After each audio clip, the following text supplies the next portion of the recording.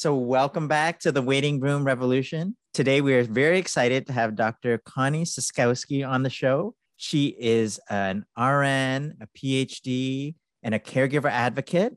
She was the founder and president of the American Association of Caregiving Youth. She's calling from Florida today to join us, and she's been named a top 10 CNN hero before. So we're very excited to learn about how young carers intersects with the waiting room revolution. Hi, I'm Xian Xiao. And I'm Sammy Winemaker. We talk to people who have information and tips on how to unlock a better illness experience. The waiting room revolution starts right now. Welcome, Connie. Thank you so much. I'm really thrilled to have this opportunity to be on your show and talk with your listeners. I thought I'd start with your own personal story of how you started this journey and ended up becoming the founder of a national organization focused on young carers. So I never, ever expected to be on this journey, but it's like you walk along and you just go through that door that opens. So, I took care of my grandfather, who was really my hero, when I was in middle school between the ages of 11 and 13. We lived with my grandparents, and my grandfather was like my buddy. You know, he taught me how to fix a light, to do a lot of different things. And I think my grandmother probably didn't have a good caregiving gene, if you will. He kept working part-time until he was 84. And I always kind of joke to say that that's probably because he didn't want to be home with my grandmother all the time. But, and then, you know, his health really started to decline. He had heart issues. And so as his health declined, I moved in from my bedroom into the living room to be closer to him. And so then one night in March of 1960, I went to take him his medication at 2 o'clock in the morning, and I can still feel his skin that was so cold. So, you know, this was at a time when trauma in children wasn't recognized.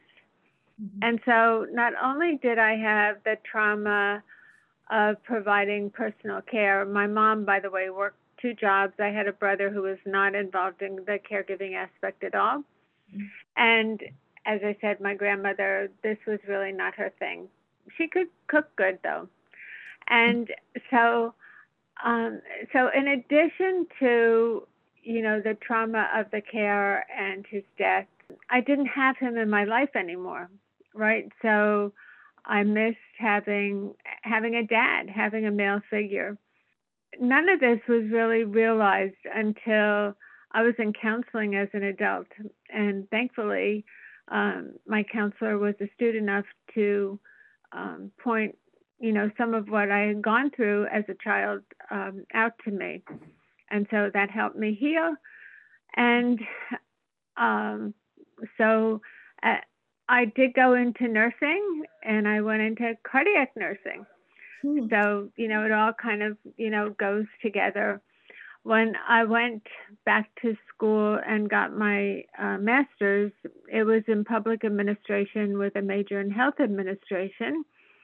And then my work throughout the healthcare system was pretty varied.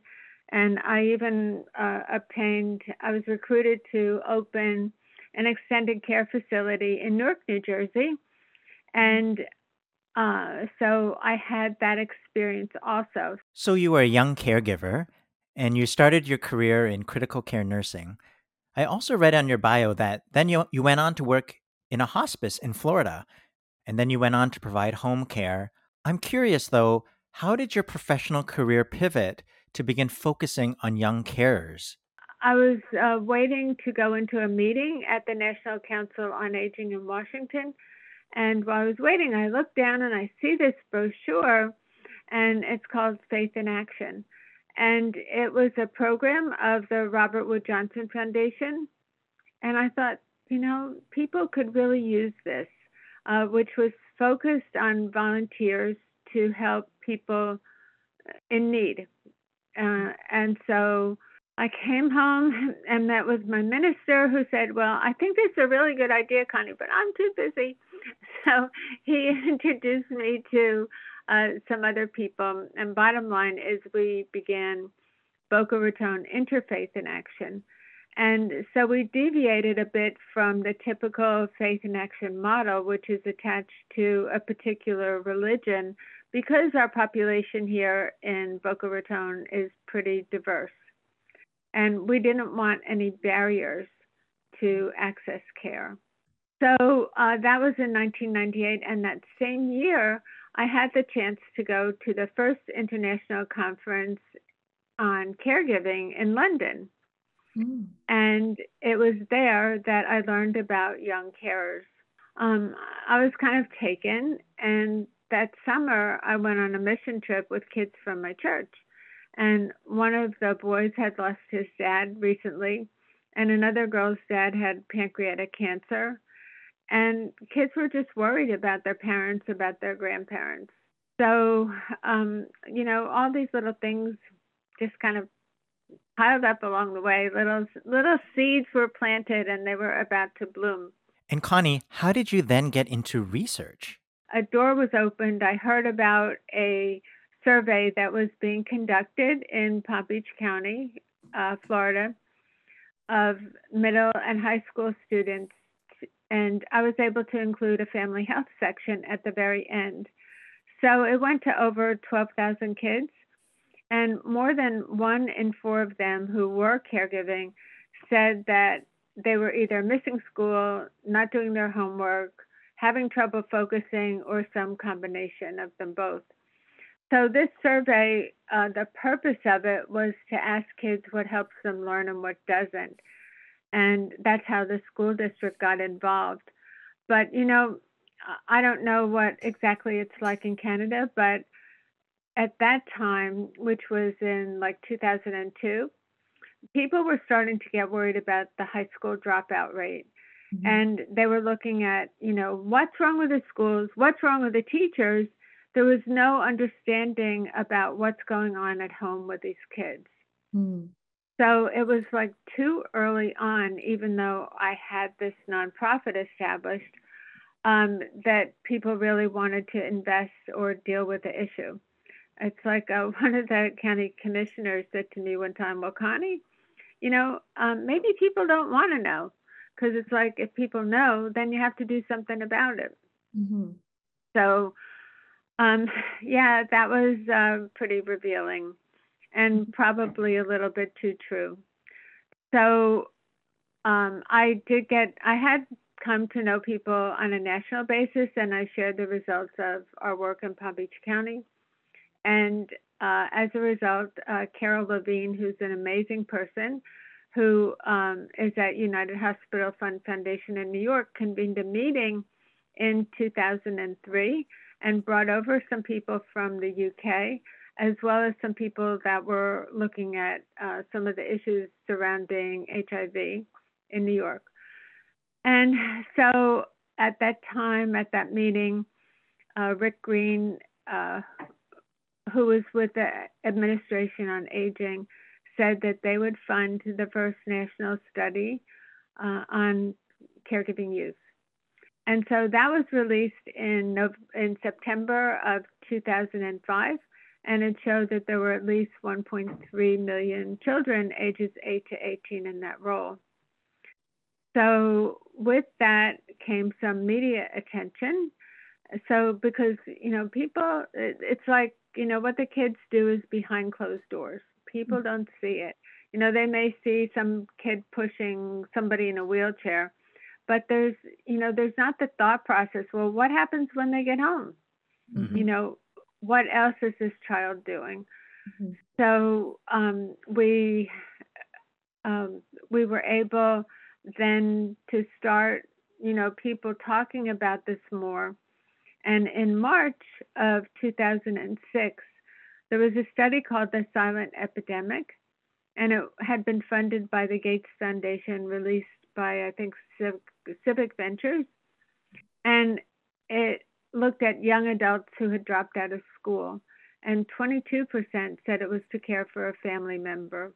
Wow. So between our study, the national statistics, the media attention, and that study, we were able to get funding and began the first caregiving youth project here in Palm Beach County in 2006. We have a lot of listeners to the Waiting Room Revolution who are caregivers, and usually older adults, so probably less that are younger. So I have a two-part question. Like, what do you think is, from what you've seen and heard, is the same? What are the challenges that are the same for young carers and maybe the typical older caregiver?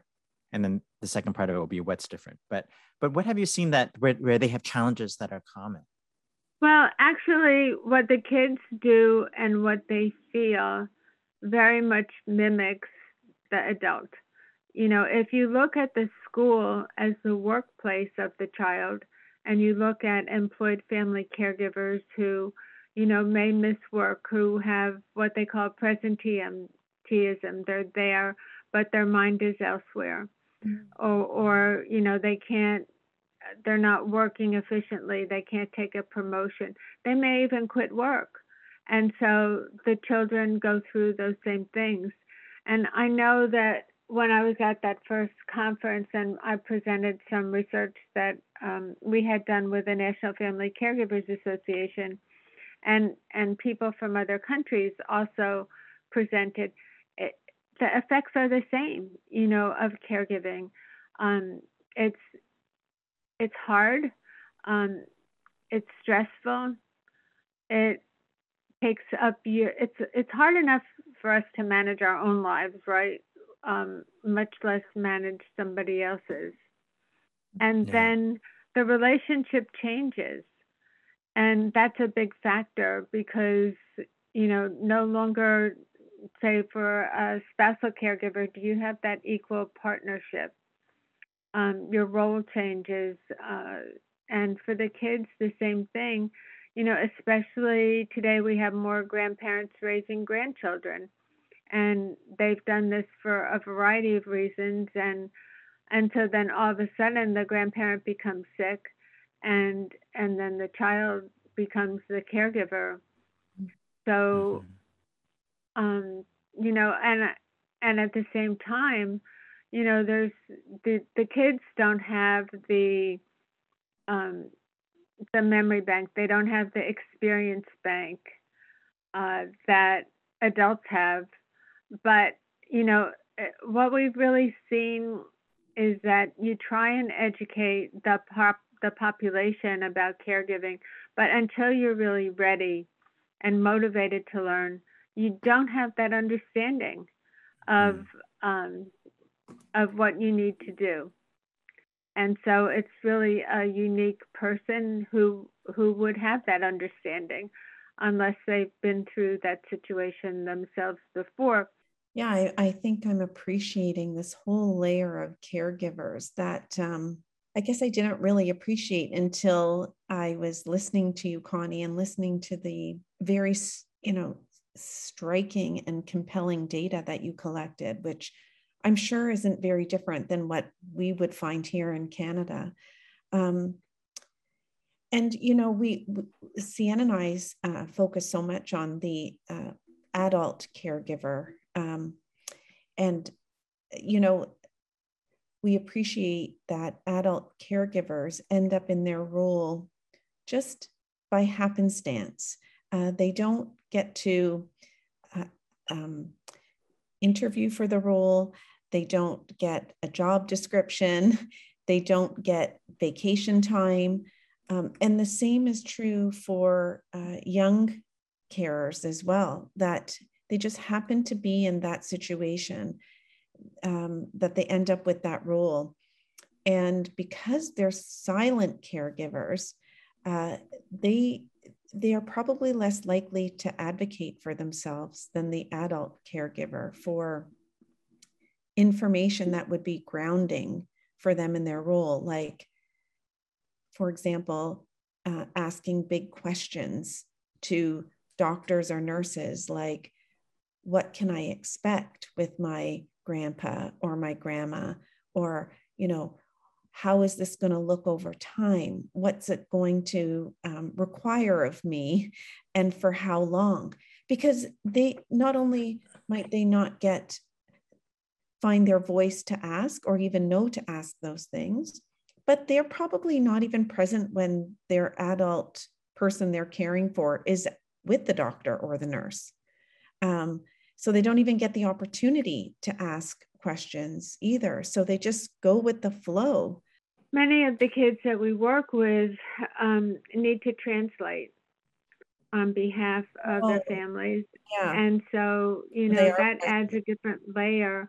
And so they often do go to the doctor, and sometimes by going to the doctor, they miss school. So, and the doctors sometimes talk to them, particularly if they're caring for a parent who doesn't speak English. So, and then, the information may be beyond what the child can digest, and there may not be words in their own language. Now, yes, happenstance sometimes, but in some cultures, the children are assigned, and otherwise they step up to the plate. But unfortunately, people don't do caregiver assessments, to see if that person who's going to be the caregiver is qualified. The AMA does have a caregiver assessment, but people don't know to use it. One of the things that we're trying to work with right now in nursing, in medicine, in education, in social work is to include a module on family caregiving of caregivers of all ages in curriculum, because, teachers, educators, they don't know what to ask. And so until that happens, it's all just part of a process that has to be in place in order for change to occur. That's such an important point, this idea of caregiving curricula being embedded in the formal training of healthcare providers. I hadn't thought of that angle, but how important that is to teach doctors and nurses and social workers how to interact, assess, support, work with the informal caregiver layer.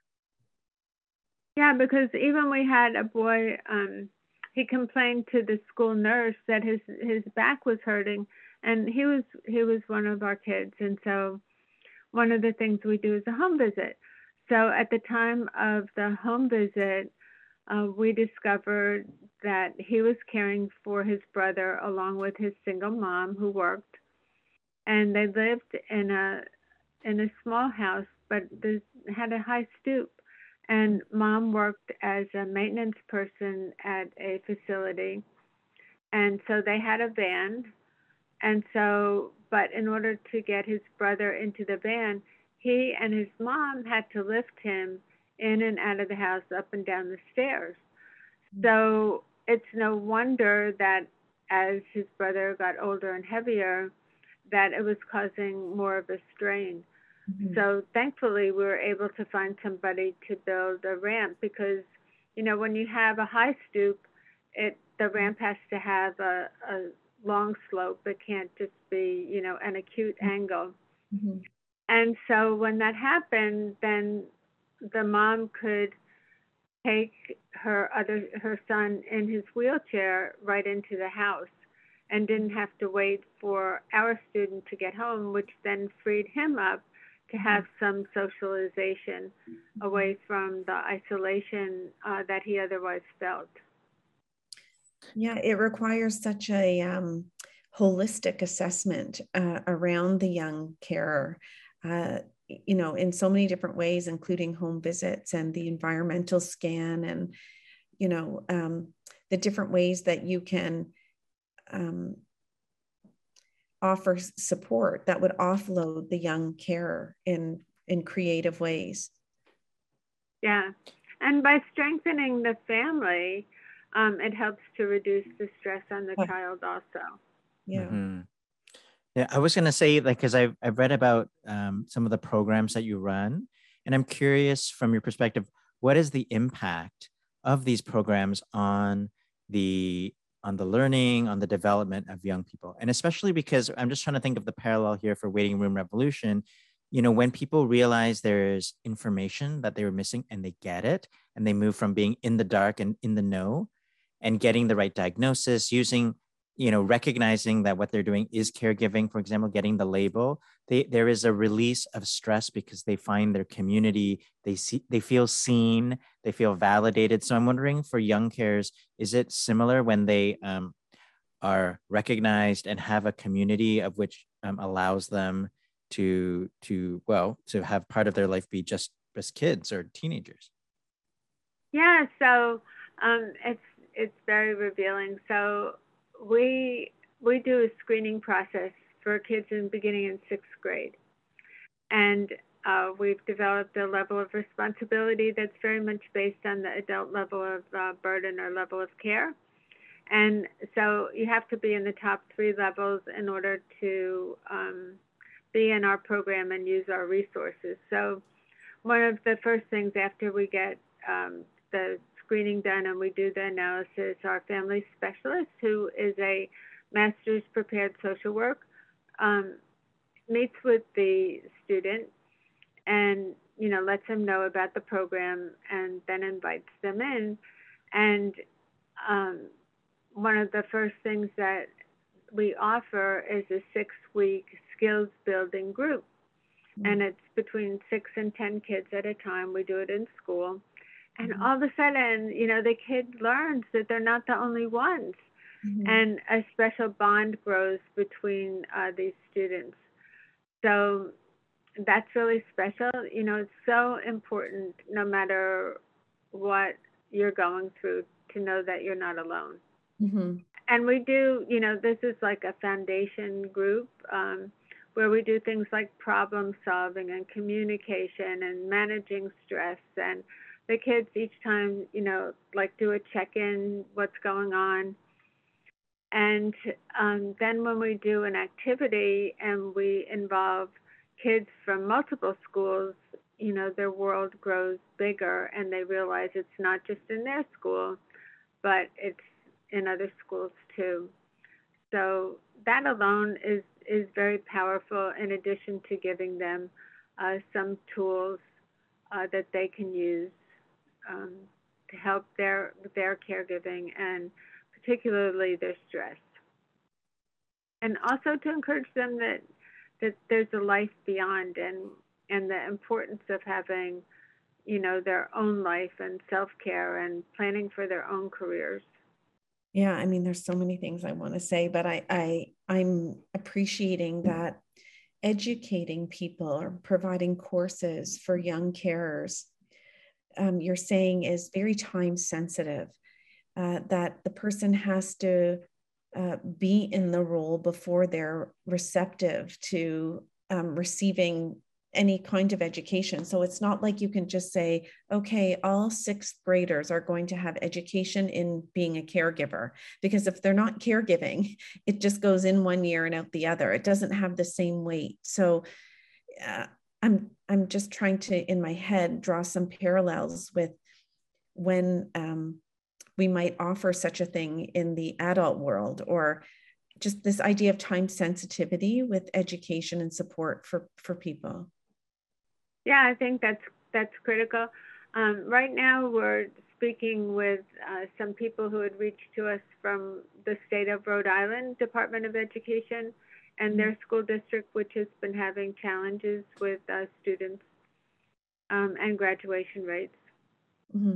And they're trying to reimagine high school, because it's not only the student who's family caregiving for someone who's ill or disabled, but also it could be now students have to work, particularly with the pandemic, where people have lost jobs and the kids have had to go to work to help their families, or, you know, they may be needing to help a sibling.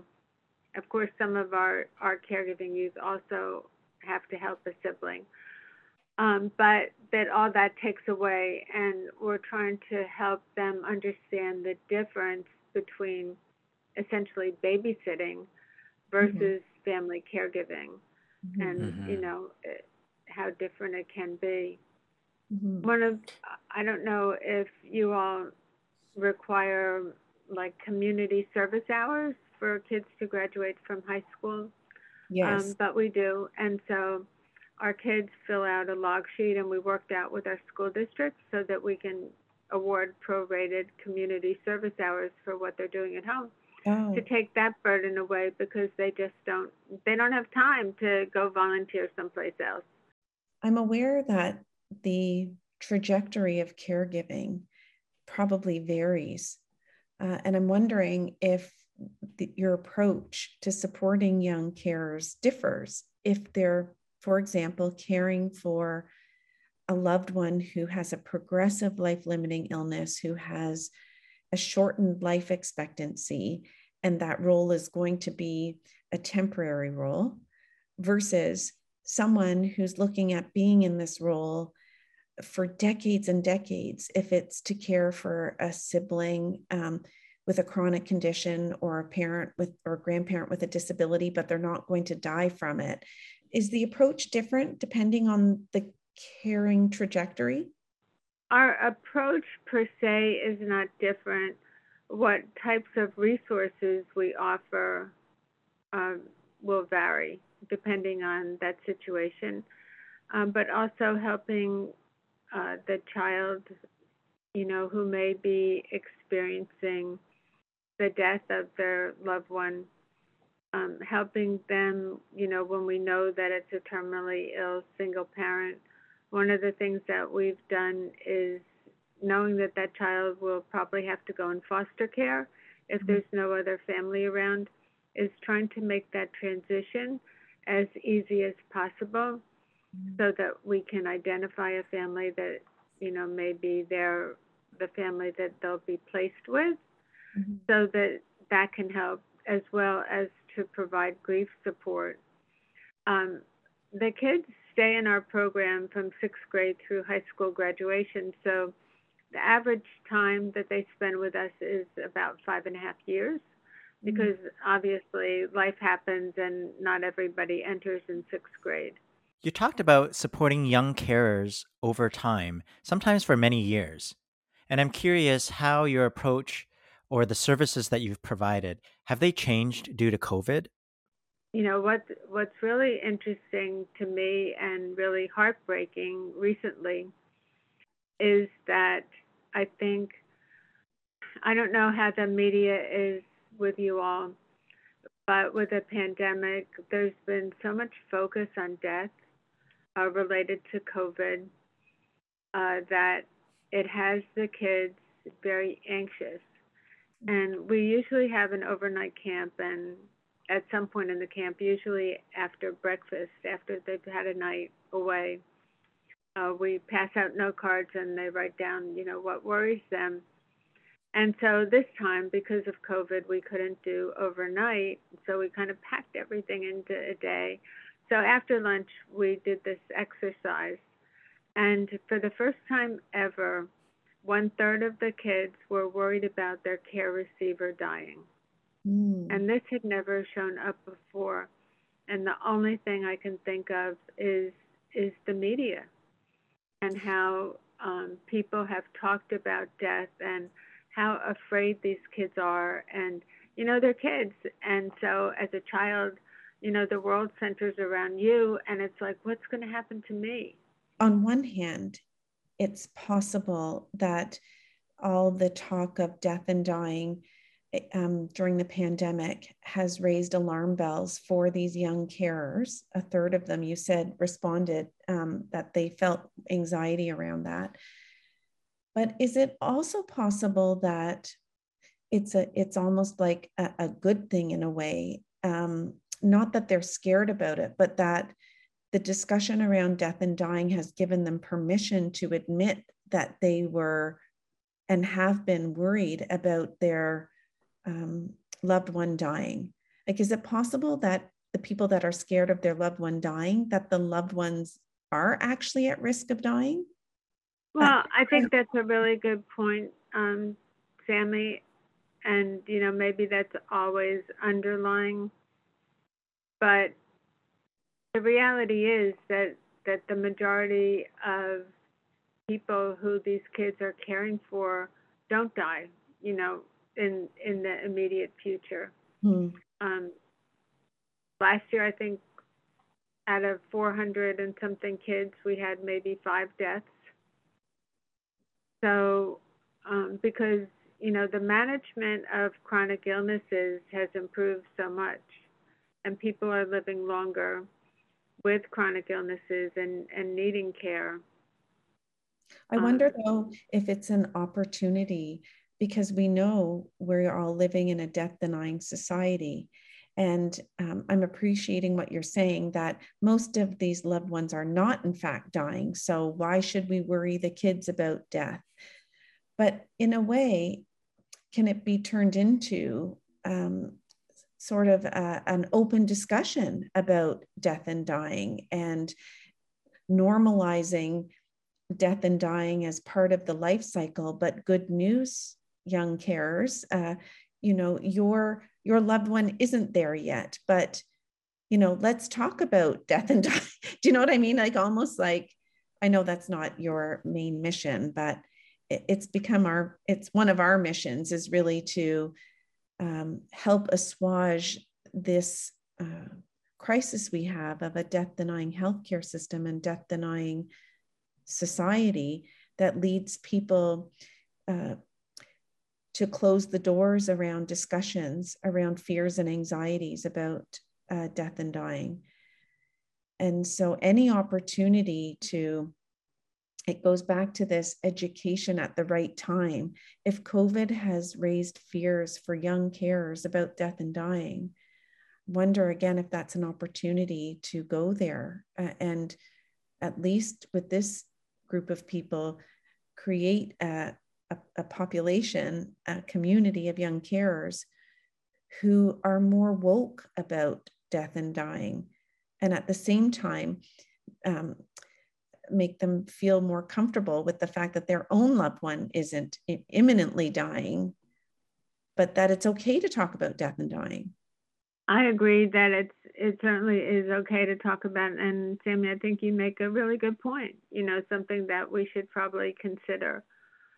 What have you learned from other countries? Because this issue is not, unique to Florida or anywhere. I mean, there's examples of great ideas, or this issue is global, and there have been, good ideas across, the globe. So have you had experiences from and able to learn from other countries that you think are good models for what we could do different? Well, we in the beginning, we used some of what I had learned from the UK model. But what was interesting too is that then, we thought, well, how do we get to the kids? And so that was through the schools. And so some folks from the UK came over to see our program, and then wound up having a go-to person in the schools in the UK. So I think that, the working between systems of healthcare, education, and the community are really critical. And I think that we do a good job of that when I look at and I think we're further along in that some of the other countries are. I can imagine that the first things first, I'm thinking, I wonder how we're doing here in Canada. And as you were talking, I was thinking, I guess the first step is to figure out how to identify young carers. So how would we go about if we thought, okay, Connie, we're going to do this better here in Canada? Okay, step 1, identify young carers. How do you do that? Well, as I mentioned earlier, we do a screening in 6th grade. So you screen So it's become standard screening in 6th grade in a small number of schools in Florida? In Palm Beach County is a large county, and the school district here is the 10th largest in the country. And so we initially worked with their Department of Research and Accountability. And so the school, the middle school, sends out an opt-out form to the parents to let them know that this screening is going to go on. And then if the parents don't sign the opt-out consent, then we do the screening process. Wow. So I was going to ask, what are the questions in the screener? Yeah. Like, what are some of the things that you're asking for in the screener to know that? Well, it's a very short screen. It only has 6 questions, but it asks if there's somebody in their home with a special medical condition, and the focus is on medical. And then if there is, and they help, is the person living with them or close by. And then it goes on to ask the types of activities that they do, separating out the ADLs and the IADLs. So they just have to check that off. And then it asks how much time that they spend. And the time is broken up on a weekday and a school day. And the purpose of that was to help them quantify it a little more, because adults are asked, how much time in a week, and we wanted to make it easier on the kids so that it takes only, less than 10 minutes for the children to complete that.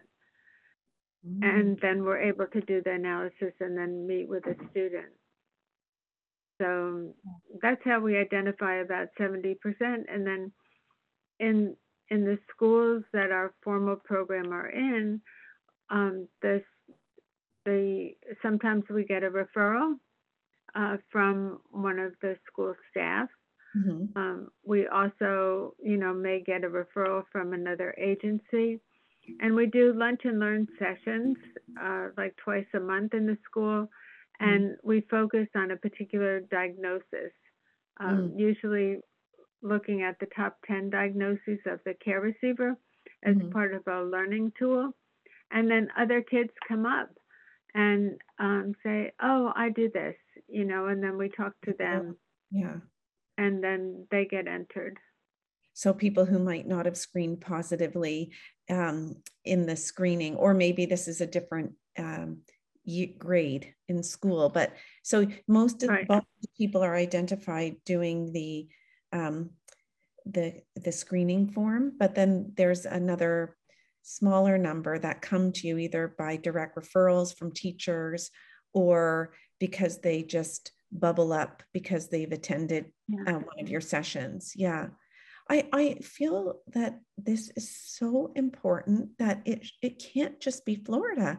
It's got to be. Well, I agree. My ultimate goal is that none of the children in our country, in your country, should have to drop out of school because of family caregiving. Do you know what? And our high school graduation rate is like 98%. And a lot of these kids are from financially insecure homes and minorities. So that's about 20% higher for this same population, if they didn't have the support. So it's really, you can build a good economic model because it's a good investment, because we want healthy, productive adults. And I don't know about in Canada, but here we need more people in the healthcare workforce. And if these children are supported properly, a lot of them want to go into healthcare. Well, just like you, Connie, you became a nurse, no doubt, because of your personal experiences. Yeah. But I'm feeling like very energized by this conversation and curious and alarmed at the same time, because I will admit, I really don't know what the data and statistics look like here in Canada, but I can't imagine that it would be much different. And I am unaware, I'm ignorant of what processes are in place to screen and identify young carers and any kind of structured support that's in place. You're inspiring me, Connie, with your work. Well, that's a good thing. And just one other point is that throughout the United States, there's a survey called the Youth Risk Behavior Survey, and it's through the CDC. And so after much discussion, we were able to get a caregiving question on the 2019 Spring Youth Risk Behavior Survey. Mm-hmm. And so it showed that 23.6% of middle school children and 16.4% of high school children were doing some type of caregiving. And so when we looked at, and this is just in public schools, mm-hmm. and so when we looked at the numbers, it's more than 290,000 kids in Florida. And when you compare, so in Florida and in the States, children who are in foster care or who are homeless are recognized. But at that same time, there were 95,000 children of all ages who were homeless and 15,000 children of all ages who were in foster care. And, but people can get, they have a visual of what a child who's homeless looks like, mm-hmm. Or someone who's gone through the trauma and been in foster care.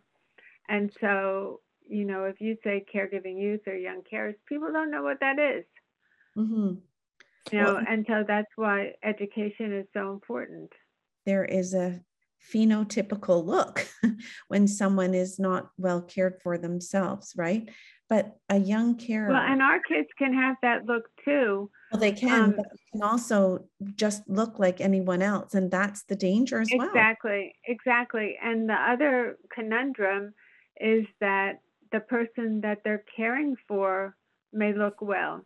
And so it's a lot easier for educators and others if, your mom is in a wheelchair or using a walker or a cane to say, oh, you have a problem.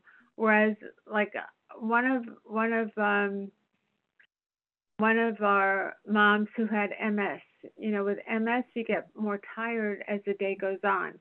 Mm-hmm. And so she was talking to somebody at the school and they were sure that she had an alcohol or drug problem. And, mm-hmm. So we had to educate them that it's not that, it's her disease. In fact, one of our kids on their little worry cards had written, what do you do if your person looks normal but isn't? And that happens also with mental illness, with brittle diabetics, with people with heart disease. Yeah. You don't recognize them as somebody who requires care. Mm-hmm. Yeah, that's what I was going to ask. What those you said, the sort of the top 10 conditions. I'm guessing they're not all just sort of cancer. They are varied, including mental health and addictions, potentially, and various things. But I think what are those conditions? It would be interesting for us, for our listeners to be aware. Actually, the kids in our program pretty much follow the general statistics, but what we don't see are a lot of our children with substance misuse in the home, because we have to get parental consent for the child to be in our program. I see. And so that's not as likely to happen. I see. So what are the top 10, Connie? You don't have to know all of them, but what are the top 3? Or disease is definitely, up there with cancer, diabetes, kids on the autism spectrum. We're seeing more of that, as well as like functional decline for older people, strokes. So when you say autism, it's like caring for a sibling with autism? Right. Mm-hmm. Yeah. Or other congenital, illnesses. Yeah. Gosh, I am a palliative care physician and I care for people in their homes. And I have to tell you, this has not been on my radar. I care for adults And I'm always on the lookout for the adult caregivers, of course, and I'm simultaneously screening for distress and burden and questions, and I care for them as a unit. I also am watching for little ones. So kids and, how they're experiencing the adult's illness. But I haven't really been looking for kids as young carers. So I am Well, woke. what's so interesting is that I was over in Tampa one time and talking with this physician who deals with medically complex children. And he said to me, well, Connie, before I talk to you, my focus has always been on my patient, not on his brother who was suctioning him. Oh, okay. That's not good for me. So, but it's the same as with you, Sammy. Yeah. Your focus is on your patient and the surrounding family. Yeah, the patient and the adult caregiver, usually, right. or the kids that are, grieving, but not in the function as young carers. Although when you're talking, I am remembering a patient with ALS, a woman who had two young children in middle school. I can't give too many details, but one child had autism, and the other child, and the husband worked after school and in the evenings. Okay, if you're following me. So one child was left at home after school until the father came home, caring for his mom with ALS, the sibling with autism. And I'm feeling extremely guilty right now. I remember thinking to myself, this is so complex in here, but I didn't call him out as a young carer. Yeah, it was one of our families with ALS. There were a couple of siblings, and we helped them to organize their schedules so that they could each have time off to get their homework done. Mm-hmm. But yeah. I'm woke, Connie. I just have to tell you that we hope that our audience learns a lot, but I've learned a lot, Connie. One of the barriers that that we often hear, that clinicians feel like, I'm getting the adult patients again, don't want to know, and so they don't go there. But I'm wondering what your experience has been for younger caregivers or young caregivers. Do they find the same barriers where they're talked to differently, or they are not recognized as having vital information and therefore face barriers of trying to ask questions but sort of being ignored? Well, sometimes they're ignored, or sometimes they're spoken to because there's a realization that that's how things are going to get done. So it's a bit of both. It sounds like sometimes, it depends on the situation. Either they have to step in and be the full, the main everything. Translator, yeah. Or the opposite. They're forgotten about and pushed to the side. I see. This is this population would benefit hugely, these young carers, from having skilled and dedicated occupational therapists involved, as well as child life therapists. When you think about it, we think about their roles in other populations, but really, I can imagine a whole discipline being focused on supporting young carers, a multidisciplinary approach. Connie, do you have any experience with occupational therapists or child life specialists when it comes to supporting young carers? Not really. Just long ago when I was in school, we worked with some child life, but usually that was among the younger pediatric population. Yeah, because I believe that they focus on the same age group. I know that you typically would get involved with younger, but I believe that child life specialists would span the definition of what we would say is pediatrics here, which is, I guess, from birth until age 18. Yeah, and so we're with the kids until they graduate from high school, and we've recently started an alumni group. So what I'm hearing too is that your approach is not just a medical one. You address the social aspects of caregiving too. And so it's the entire program, not just about having a medical pediatric specialist, for example, right?